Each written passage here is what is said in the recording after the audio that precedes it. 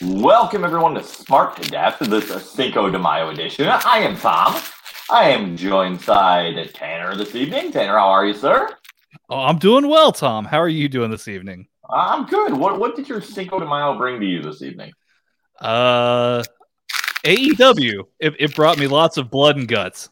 It brought you blood and guts. And I guess the biggest topic of today's show is going to be the AEW Blood and Guts show, which is just ended.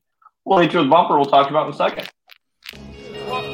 So who is you expecting to choose for wrestling news? Rumors and predictions, collecting the views. We paid our dues and we got nothing to lose. Coming straight from the heart to two respectable dudes. Don't be confused. We're talking pay-per-views and upcoming cards. We're number one in your ears and number one in your hearts. There's a new show every week. It ain't that hard to check. I would like to welcome you to Smark to Death. Smark Tanner, to Death. we had AEW Cinco de Mayo Blood and Guts edition of the show. For those of you that are watching at home, the first hour was actually taped and aired to the live audience there, at which point they took that live audience reaction, because why wouldn't you? Tony Khan was very upfront about this as the show started with the live fans in the building, so it didn't come to a shock to them. Tanner, I want to go right to the main event. I don't want to talk about the show. I want to talk right now. Blood and guts. Let's go. Yeah. We have the Pinnacle versus the Inner Circle in a match that was determined last week who would enter first, who would have the advantage. We knew Sammy Guevara was going in first. We knew that MJF's Pinnacle team was going to have the advantage. We knew they were going to be blood. We knew there'd be some great spots. Personally, I thought the match, to me, was very much like a roller coaster of events where it had a lot of high points and there's a lot of dull moments. Not to critique AEW as much of the placements of the damn commercials, as I had 5 here. And it's the same struggle I'll have with watching a live match on WWE that's long. Those commercial breaks really hamper the experience. And when you're watching a blood and guts match and there's so much storytelling in that ring, I don't even know how they got out of the cage because I was cut the whole commercial break. Tanner, production standpoint first, what'd you think? I thought that I felt like it wasn't as much of a spectacle as what you would witness in most Dynamites, which was really kind of odd.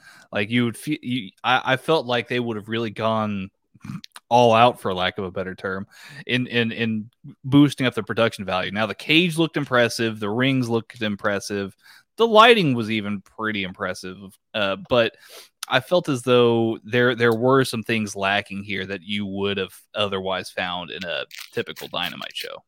You know what this match needed, ultimately, in my opinion? You needed the big ramp. You needed the arena big wide shot. I felt that hurt this match a ton because, I don't want to age myself, but back in time when we had the first War Game style matches, you did have that big zoom out. You were able to take in the action.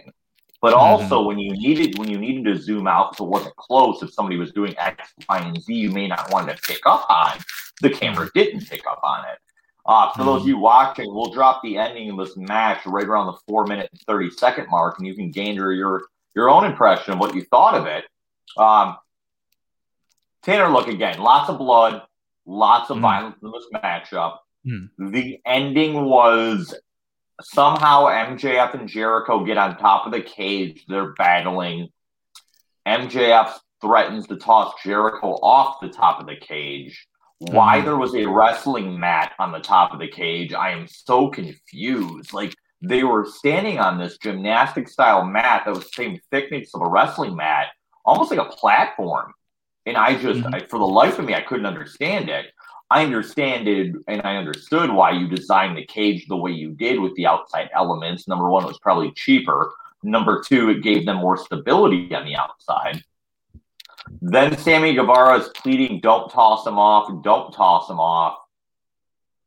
Sammy Guevara then surrenders the match, letting the Pinnacle win as MJF threatened to toss Jericho off the top of the cage.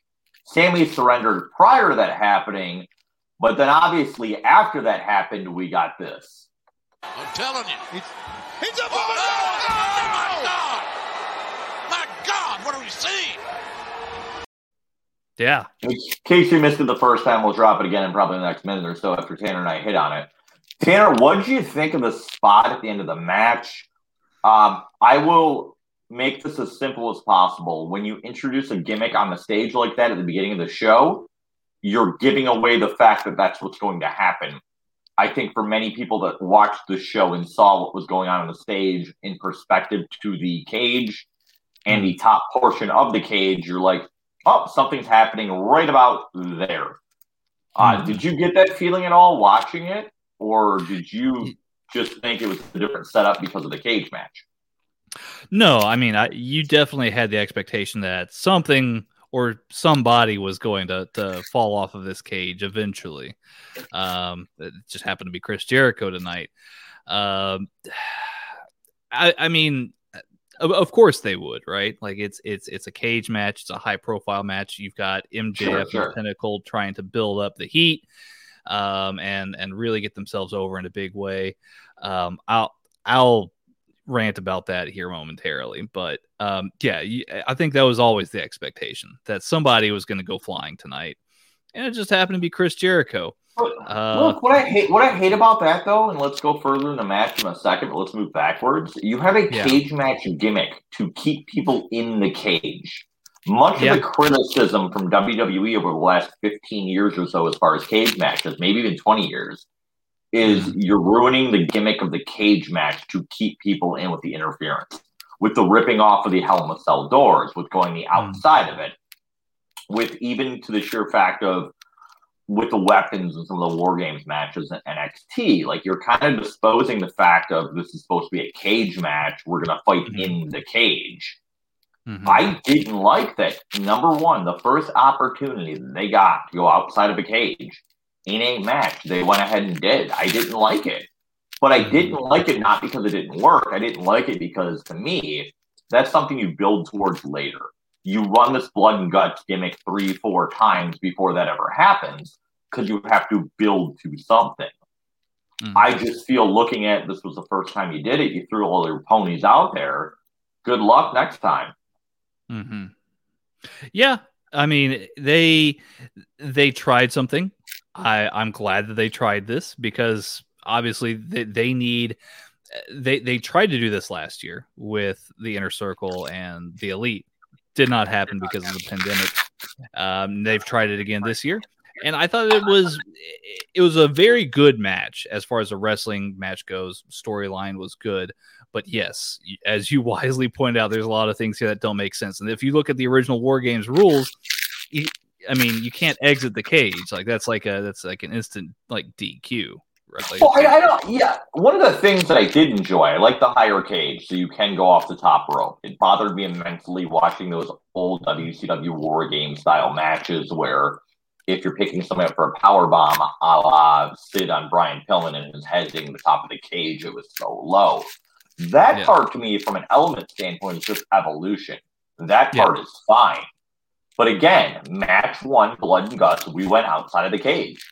And as soon as we went outside of the cage, we got on top of the cage. And when we got on top of the cage, we knew this was going to happen. I'm telling you. He's up over my God! My God, what are we seeing? What are we seeing? That my point exactly. What is it that we're seeing here? Well, let's get into it. Let's dig deep. Let's go back to AEW had their exploding barbed wire ring death match. And the finish of that match obviously failed. One of the bigger differences to me in that match, however, that match was really, really good, in my opinion, prior to the ending happening. So we can look past it, correct? Sure. This match was built around the ending. Yeah. It was built around the finish of this particular show. And when we see clips of Jericho laughing inside of the crash pad, or we see for lack of a better term, diamond-plated decals in the back of 16th-inch plywood over the top of that pad, It just didn't look good. And I have two questions to that extent. Number one, I know in the past, other companies, I've seen it done before. What they would do is build out almost like that same box perspective, right? You have the outside box, you put the pad in the middle, almost like a bed frame, right? And you put wood over it. You're going to break through the portion of the wood to hit a crash pad. Essentially, you're going for a table and then to a crash pad, right? Even a little thinner. They went way less than this. I think the idea was to do that. It just didn't work. Wood was too thin. Pad was too high. Again, in the middle of nowhere.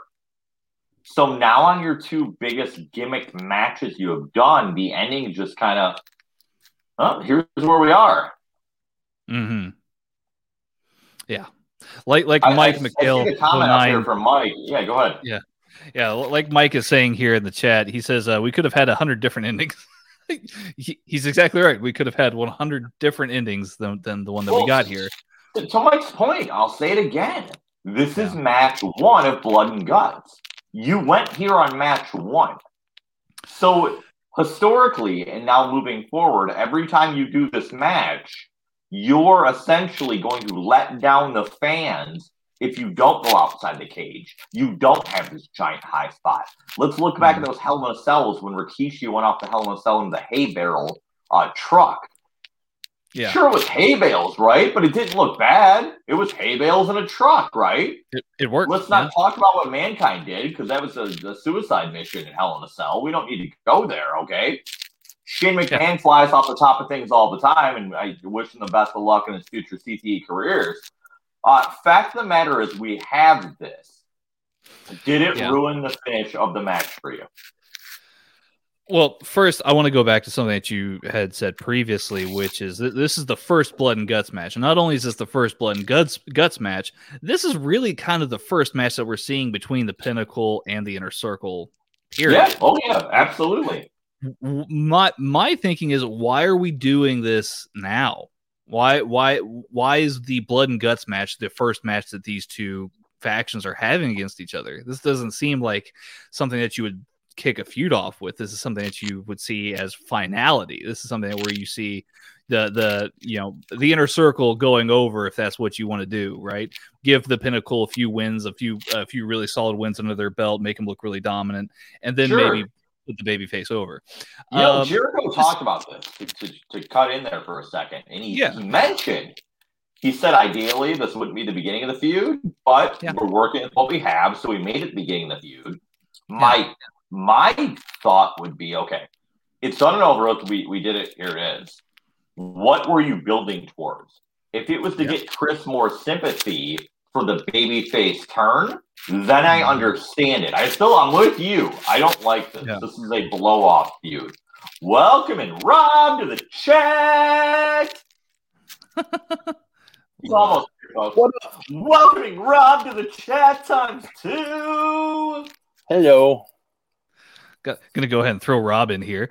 Rob. Hey guys, how's it going, Rob? Good. I just saw you were on, and I was finishing up, like doing my write up, and it's like I'm gonna go hang out with these bushwhackers. Rob, we're talking about the finish right now of Blood and Guts. We got through the match, we got through the good, we got through the bad. But we're now specifically talking about the finish. And for those still listening, here it is again. I'm telling you, he's up. Oh, my God! What are we seeing?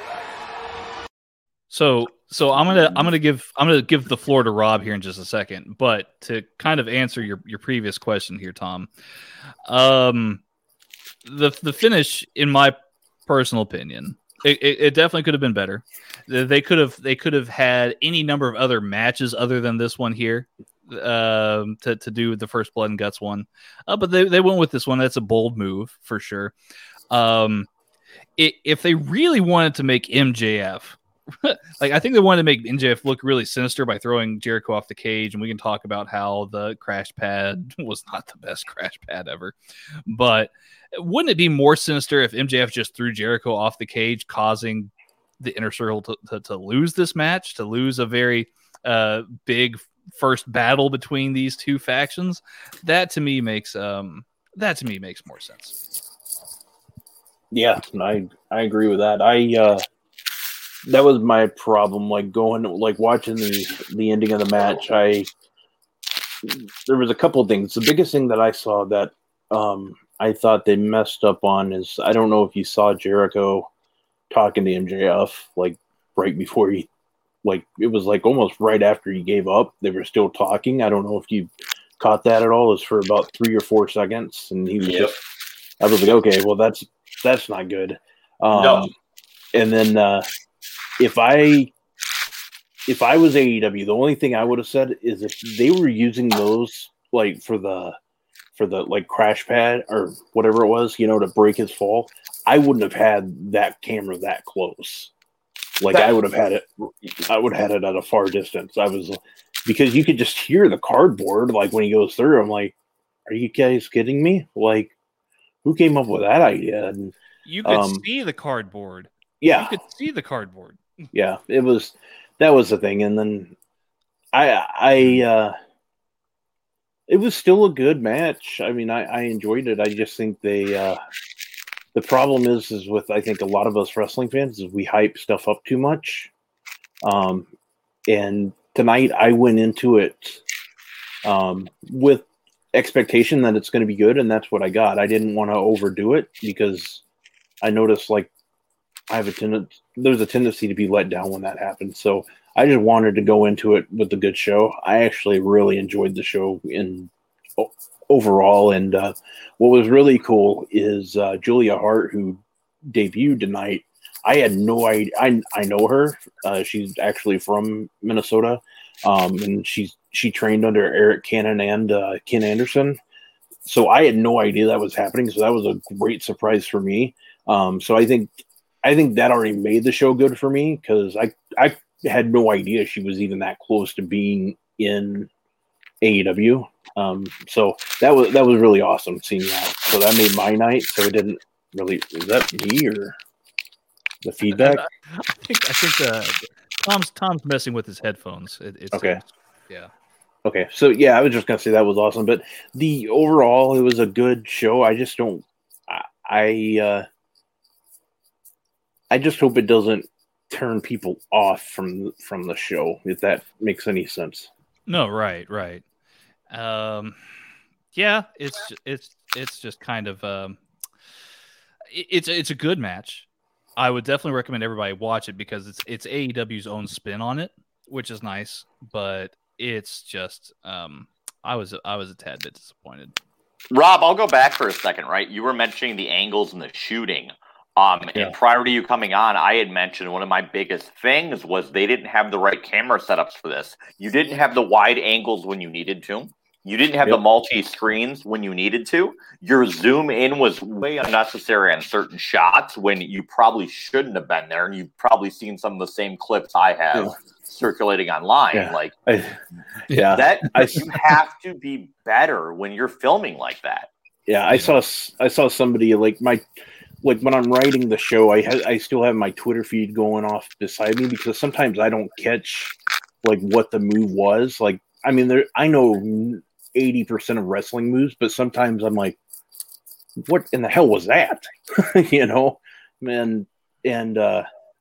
And so I usually have my Twitter feed going because that way I can see like somebody types it out and says what it is. And I was looking at that and I stopped for a split second because I actually cackled because somebody made a comment like, they go, who the F hired the Raw director tonight? Like the Monday Night Raw director. And that was like a good point because I was starting to notice, I'm like, wow, they were doing way too many camera cuts again. Or not again, but it was something that was very noticeable to me. And that was, I think, one of the drawbacks, which is surprising because this production team is really good. They're from the Nitro days, most of them. So I was surprised by that. Is that me with the feedback, or is that no? Tom had to go away for just a second, so I will temporarily fill in here for where I guess he left off. I didn't know if that was me or not because I'm like, No, I think it's definitely him. You can hear me okay, right? Yeah, I can hear you fine. I just Okay. Good deal. Oh, well, look, there's Tom. He's back. Street's back. Oh, he's on mute now. You're on mute. There you go. We're live. We're live, pal. Headphones. Yeah, we're live. I was watching the Miz or the 24 the Miz, and where he forgot the Diva Search number, and he told Vince McMahon, he goes, "It'll never happen again," and Vince is like, "I know it won't," and I'm like, here we go. It won't happen again. So Rob, talk to me about what led up to the main event here tonight. Kenny Omega came out and spoke with Tony Schiavone, where Schiavone was going to announce who would be, I guess, the next challenger for Omega. And what we really got here was a match announcement, which was Pac will be facing Orange Cassidy. Yeah, which next week on Dynamite. Yeah, for that spot. Which my thing was the thing is if I'm gonna rip WWE so much, I'm gonna rip AEW when they deserve it. Yep. The production production screwed up that was a lot. A good idea. Yeah, you were in the first fucking segment. Yeah, I was just like, what? What are they doing here? I'm like, this doesn't make any sense. And the Britt Baker was the same way, Rob. Yeah. Let's announce this match and have her come out after. It's why didn't you do this while she was there for the impactful purpose? And it goes back to the fact of they had to tape this show and then show it to the fans in the arena as opposed to having it live. Yeah. Yeah, exactly. I didn't get it. And the only thing I could think of is when I heard that they did, I thought it would be backwards. I thought they would have filmed the Blood and Guts match for film that instead of having the crowd, because that way you could time your other matches around. You could cut out 1,000,000%. Yeah, nothing would have got out. You would have been fine. Yep, and they would have been able to fix it for the most part. I mean, by all means, I've seen them not fix some of the stuff they've done for AEW Dark. How did that get by? Yeah, it is what it is. But it's. But talk to me about the potential for this match though. Here, the one thing I'll say is I think when they announced it was Pac versus Orange Cassidy, I'm like, I honestly thought it was going to be Pac. I'm like, they're going to give us that because I can't really tell if they're doing a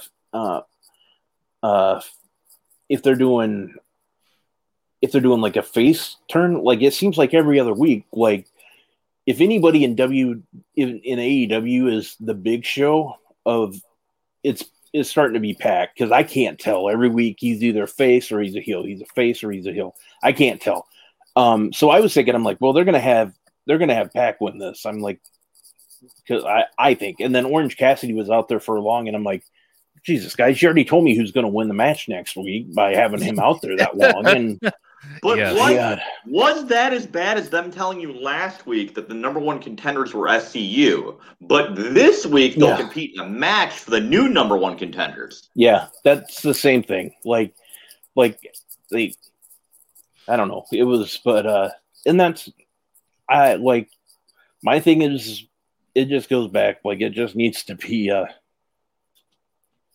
that was the thing. Just if everybody wants, or I just want my wrestling to make sense. I'm like, yeah, well, it doesn't make sense Mondays. There's sometimes it doesn't make sense on Wednesdays, but at least they're making it exciting, Right. So and Mike McHale points this out here in the chat. Thank you, Mike. Wasn't Cage number one contender last week? I thought he was. He may have been. Now I have to look. I don't know if he was. I thought they just said it was a big upset, but I don't know if he was number one. I thought he was up there or within around that range. Yeah. I don't remember, but that's weird. But now I thought he was up there too. The way they made it sound, and my thing is why that? I'm like, are they saving Paige for? If they're saving Paige for double All Out or all out, then. So I don't.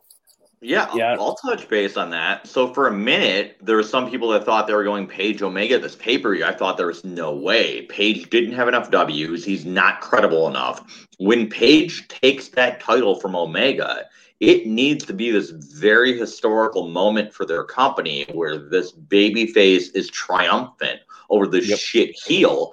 And I don't see this happening until late fall, maybe early next year. You've got a lot of time to tell the story of Omega playing the heel role. He still needs to beat Jericho because Jericho got over on him the first time. And there's still probably 3 or 4 other people he can face before he gets to that Page feud. I think the issue is, and I'll go back to what Rob touched on, okay, what Tanner, you said, is we have Pac and Orange Cassidy out of nowhere. Yeah. Yeah. And I'm just looking at the rankings. That's what I was checking on right now. April 28th, it was Hangman, followed by Orange Cassidy, followed by John Moxley, followed by Pac, whatever. I thought, to be honest with you, Rob, I thought they were going Eddie Kingston and Omega for this next pay-per-view. I really did. I did too. And honestly, now it definitely feels like they're going Moxley and, Kingston versus the Good Brothers. Would you also see the same outlook? I do think that's going to happen. I think that's the way they're going but it's just, they didn't set that up well either. I mean, there's still, almost a month to go, but it's like, I'm just whatever. I'm just okay. I'm glad they're giving us Baker versus Sheeta, but they should have done that a while ago. Sure. It's like somebody said about and you could have aired this segment in the second segment when Britt came out, but we'll talk about that in a second. Yeah. So now listen, when you're trying to put together thoughts of thinking about wrestling and putting all these dialogue together, call Drizzly. They are going to deliver premium adult beverages right to your home at a very minimal cost. This evening, Drizzly just dropped off some brand new White Claw Surge 8%. You can hit up Drizzly, and here's their drop. Do you need to restock your alcohol, but you just really don't want to get off the couch? Well, Drizzly has you covered with beer, wine, and liquor delivered directly to your doorstep. Head over to drizzly.sjv.io/STI, where you can shop a massive selection of beer, wine, and liquor. You can compare prices in your local area, and you can choose immediate delivery, which will have the alcohol delivered to your doorstep in just 60 minutes. Drizzly's serving 180 markets, and they're just getting started. Indeed. You heard that right. You want to get a nice last call, and you hit up Drizzly, and they will deliver to your doorstep. I'm telling you, they will drop off faster than Jericho off a cake. I'm telling you. He's up over my God! What are Rob, Tanner, I think we've cleared out the AEW Dynamite aspect of this program. I would like to talk a few things from NXT because I thought for the most part it was a very enjoyable show. Was definitely easy to watch, which was nice to have again. It reminded me of those old NXT shows on the network where it doesn't really matter per se what's in the main event. We're going to deliver on every segment. Rob, I'll hit you first. What was your favorite part of NXT this week, or what did you enjoy watching the most?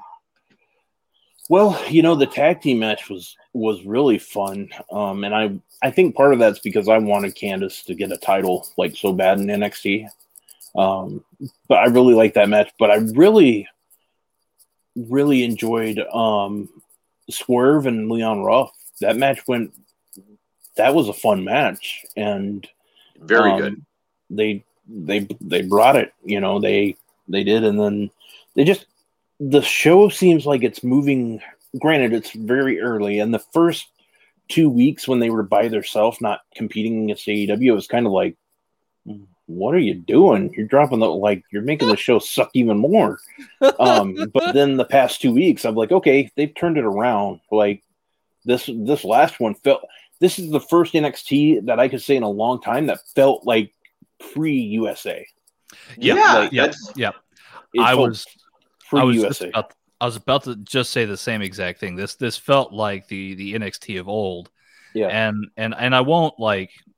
Again, I see it all the time, and I'm even very guilty of it myself. There is this predominant feeling of, like, oh man, I missed the old NXT and like whatever happened to how good it was.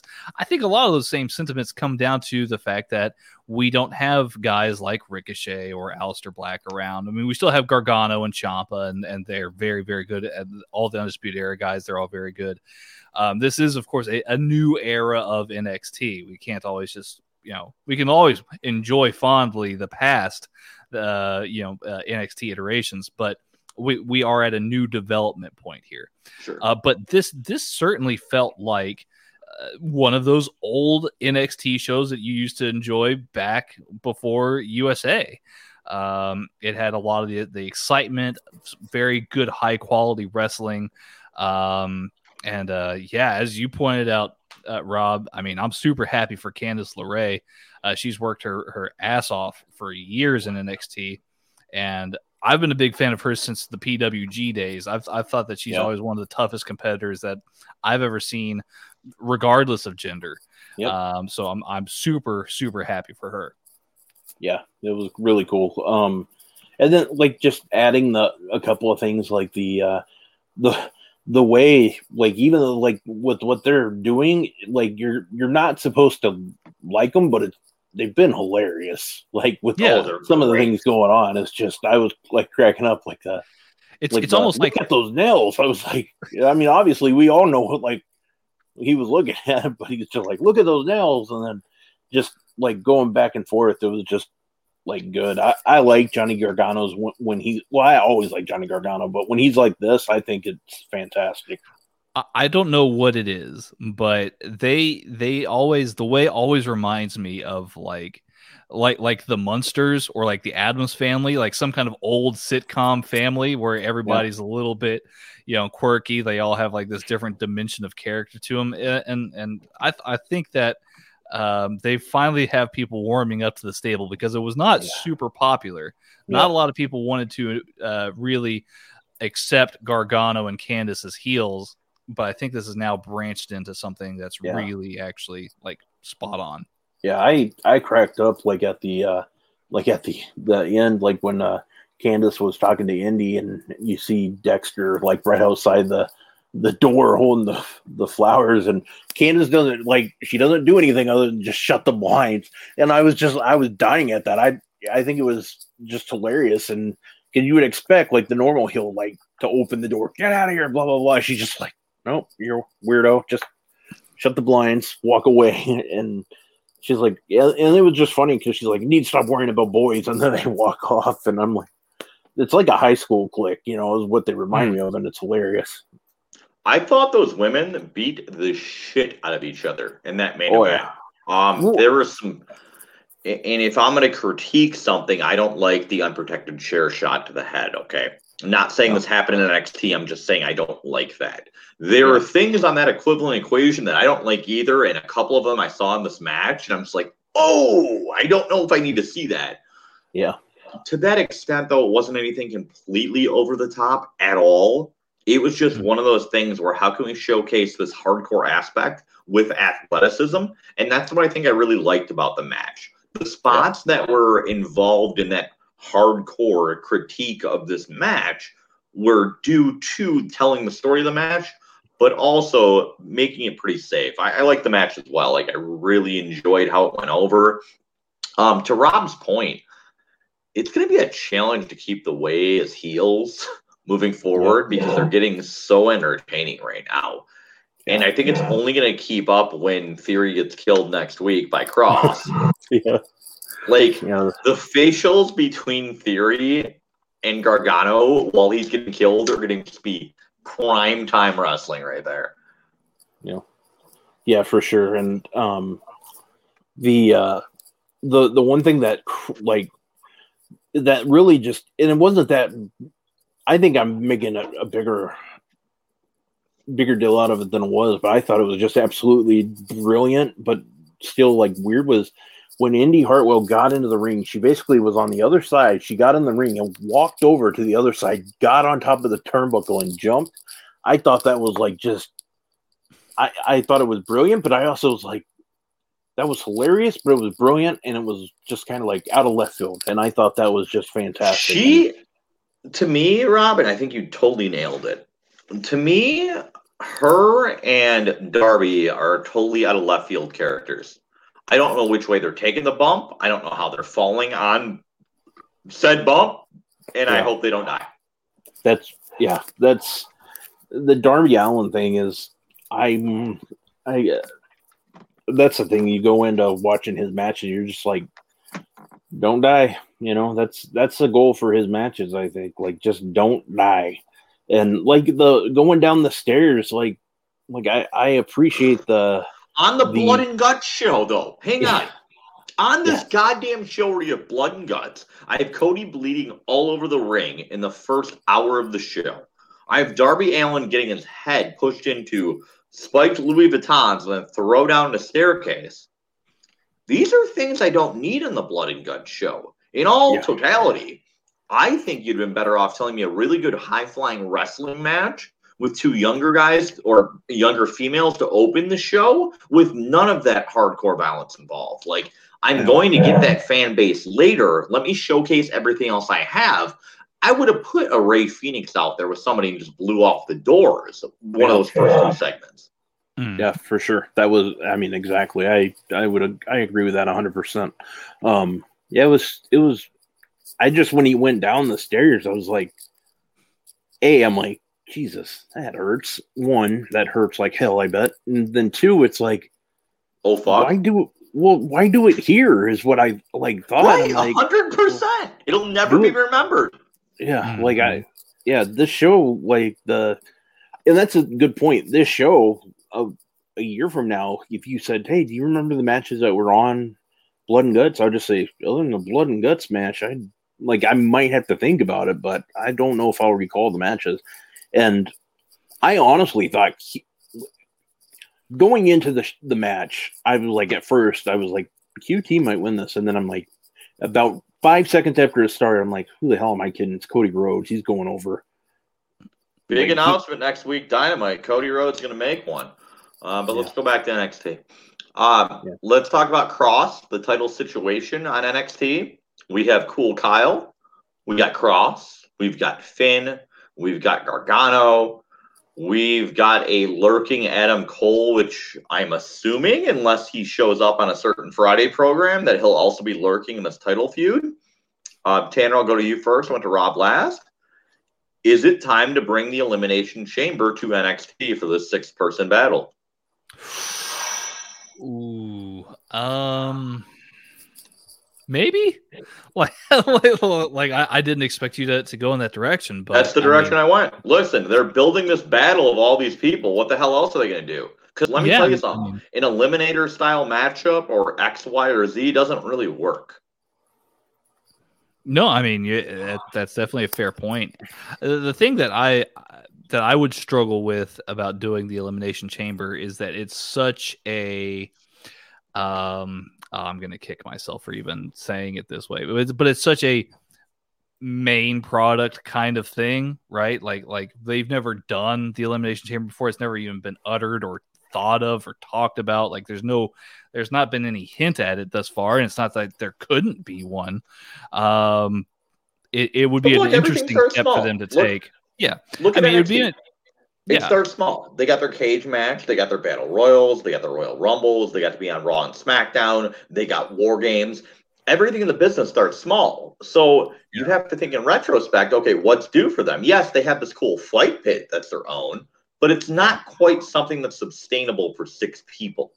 Or, and this is column B, Tanner, for you, do they introduce a new match? Just because these people seem so intricately locked at the fact they're all going for one goal, and there's no minor programs that seem to be springing out the bottom.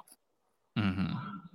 I mean, they do already have something new in the fight pit. I mean, could you have a 6-person fight pit? That might be interesting. They've done very, very well with 6-person ladder matches before. I could certainly see that as being an option. I'm not opposed to them doing an Elimination Chamber match for this. It would be quite stunning, though. It doesn't, for me, it doesn't feel like it fits NXT's vibe, but I'd be really actually interested to hear what Rob might think of a. Well, it sure as hell won't fit in their current venue, but we'll go to Rob. I was going to say, like, if not Elimination Chamber, I would say Hell in a Cell might be good. Like, I mean, that it gives them more room, and usually those matches get a little bit crazy, especially. That would probably be the one I would say, but I do like the ladder match idea too. Go to a ladder match right now, just doing the ladder match for the 205 title. I'm sorry, for the Cruiserweight title, right? You just did a ladder match Mania weekend. Yeah. WWE doesn't typically do that back to back that fast, and you have Money in the Bank coming up in a month. Yeah. True. Here's the next question, though, and I'll ask both of you. And these are just ideas running. This isn't news. This is information. We're just talking. Could you get NXT on the Money in the Bank pay-per-view to have their own Money in the Bank match? Oh God, I'd love it, but they're not. Yeah.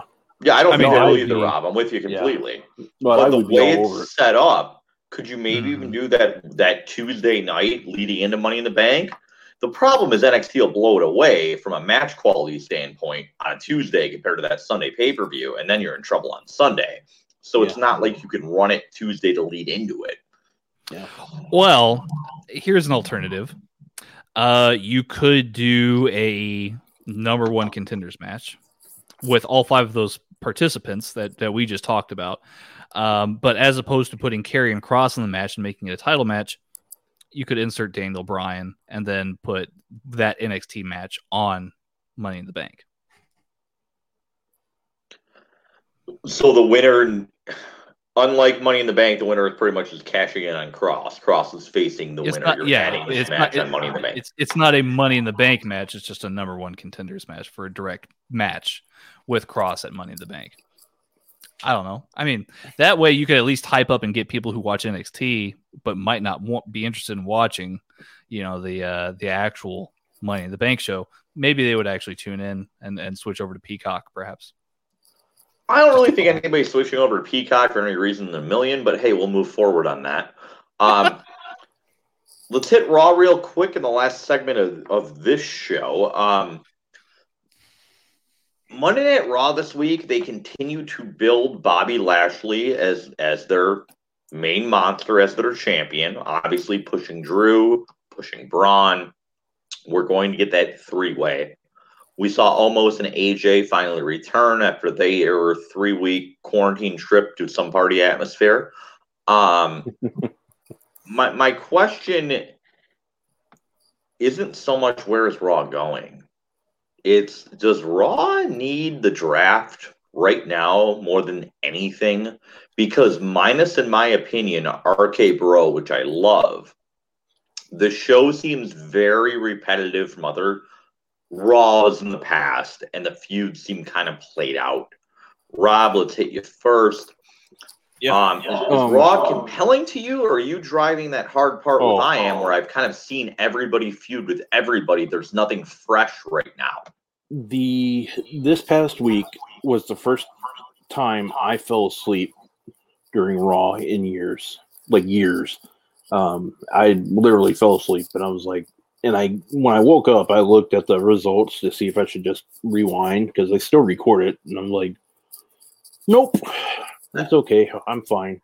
And I was thinking the same thing. I'm like, man, they don't have anything going. And I thought about it. I go, what did I like tonight? I'm like, I always try to find at least 2 positive things, and I liked the fact that I liked RK Bro, and and I'm hoping it leads to her returning to the ring. I like that Alexa basically, they hinted that she might be looking at Sonya, like, because they showed puppet whatever. Lily. Yeah, thanks. I couldn't remember the name. I'm like Lily. So they showed Lily like watching her, and I'm like, okay, if this gets her back in the ring, I'm cool with it. So, and I did kind of enjoy the Adam Pearce Sonya thing, like going back and forth, and Charlotte Flair. Like, I know the thing is, Charlotte Flair's doing her job. You're not supposed to want her to be like in these matches, like They're playing off of human emotion. They're playing off the fact that people are sick of seeing her or think she's getting these deep pushes. So guess what? Yeah. As a heel, let's do it more. Let's dig the knife in. Let's toss some salt on you. Like, it's brilliant. You're right. Yeah. Yep. And she's like in that. It's weird. I told somebody just yesterday, I'm like, it's kind of weird to say this, but she's in that Randy Orton territory where if she's a face, it's just a matter of time before she turns. Like, because she's such a better heel than she is a face. And like that's why, like, if Randy's doing this like face thing, if he is turning a face, like I am all for it, because this is how you can build Riddle. Let Riddle be the one to turn on him. 100%, Rob. So we'll talk about that feud in a second, because I really would say feud. We'll talk about where that goes in a second. But Tanner, let me hit you on Raw really quick. What were your thoughts? Yeah.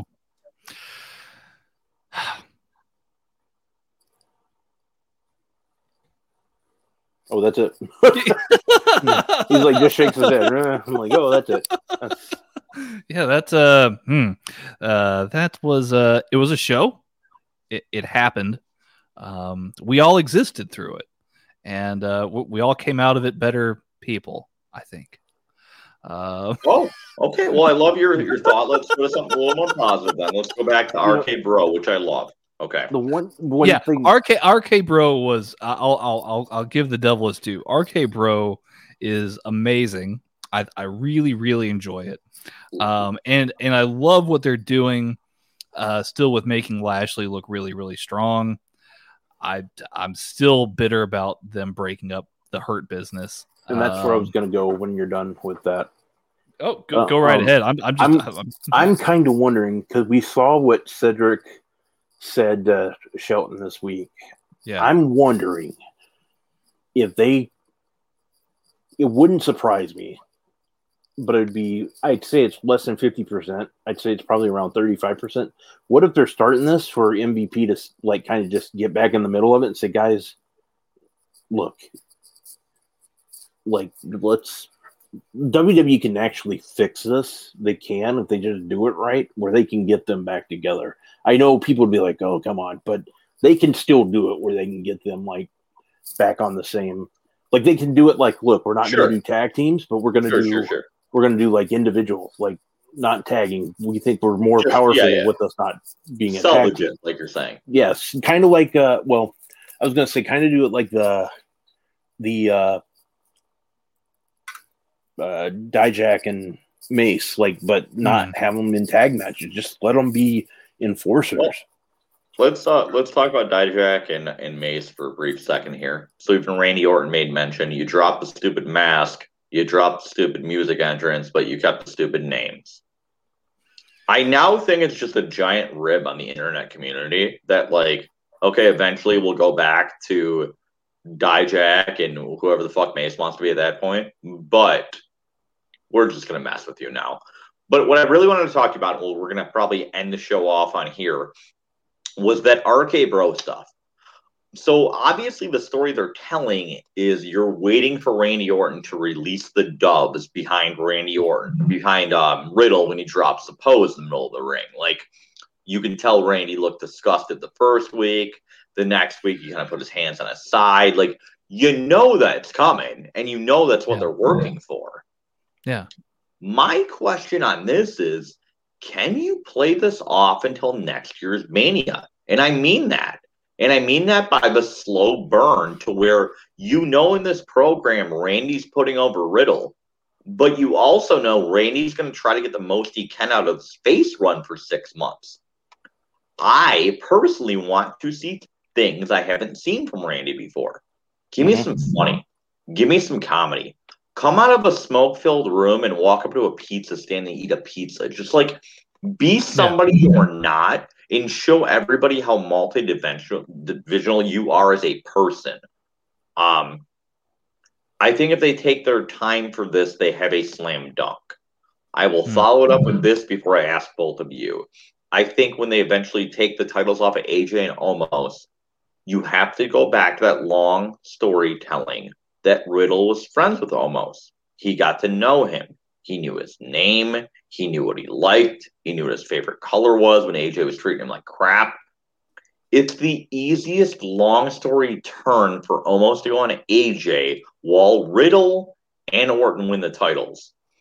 So I'll ask both of you guys, am I on a different planet thinking that they would book logically like this for the next 8 months, or is this where we were headed?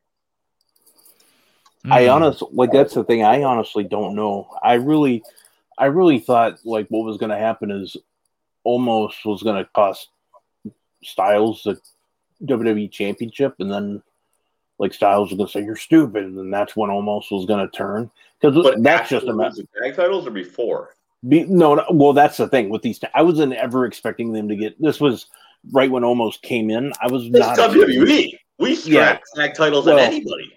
Well, yeah, I got that, but I just wasn't expecting them to go to a tag team like championship, because AJ hasn't really been in the tag team picture before. Like, and that's why, like, when they started doing that, when they started feuding with Kofi, I'm like, holy crap, these guys are going to wrestle them at WrestleMania, and they're going to win the titles. Like, that way, AJ can be the guy. And then I thought maybe, just maybe, like, when they came back, I'm like, and they're wrestling Kofi again, I'm like, well, maybe like Vince isn't happy with something and they're just going to lose him right again. Like, that's what I was wondering. But I think it's a matter of time. This is kind of like the thing. I think it's because of the way WWE is. That's what's going to happen. They're going to do the "you're stupid" like the Braun thing. I think is going to happen. What I prefer is just almost, instead of doing that angle, just almost just have enough. I don't need you. I'm doing my own thing. Just. And there's impossible. Yeah. Otherwise, the other way to do it is just keep them together until the draft, and don't give them a shot to turn. You know, like you could always. And again, I'll go back to where I'm raking it up is with Riddle, because I can tell that story long term, and then I can make them go in a different direction. I totally get what you're saying. Tanner, I'll go to you for the last segment of the show. Where do you see this going long term? And I'm naive to think that this can last another 8 months. Well, I like what you're saying about Riddle walking out with Randy from like a smoke-filled room. Maybe Riddle like gives like Randy like a boot. They'll shop for scooters together. Randy will get this matching cool sequence jacket because he's so high during the segment he has no idea what he's wearing, even though we don't say that, but we approach it that way. Yeah, Riddle gives Randy like a cassette of like a bootleg Fish concert. Like it'd be pretty cool.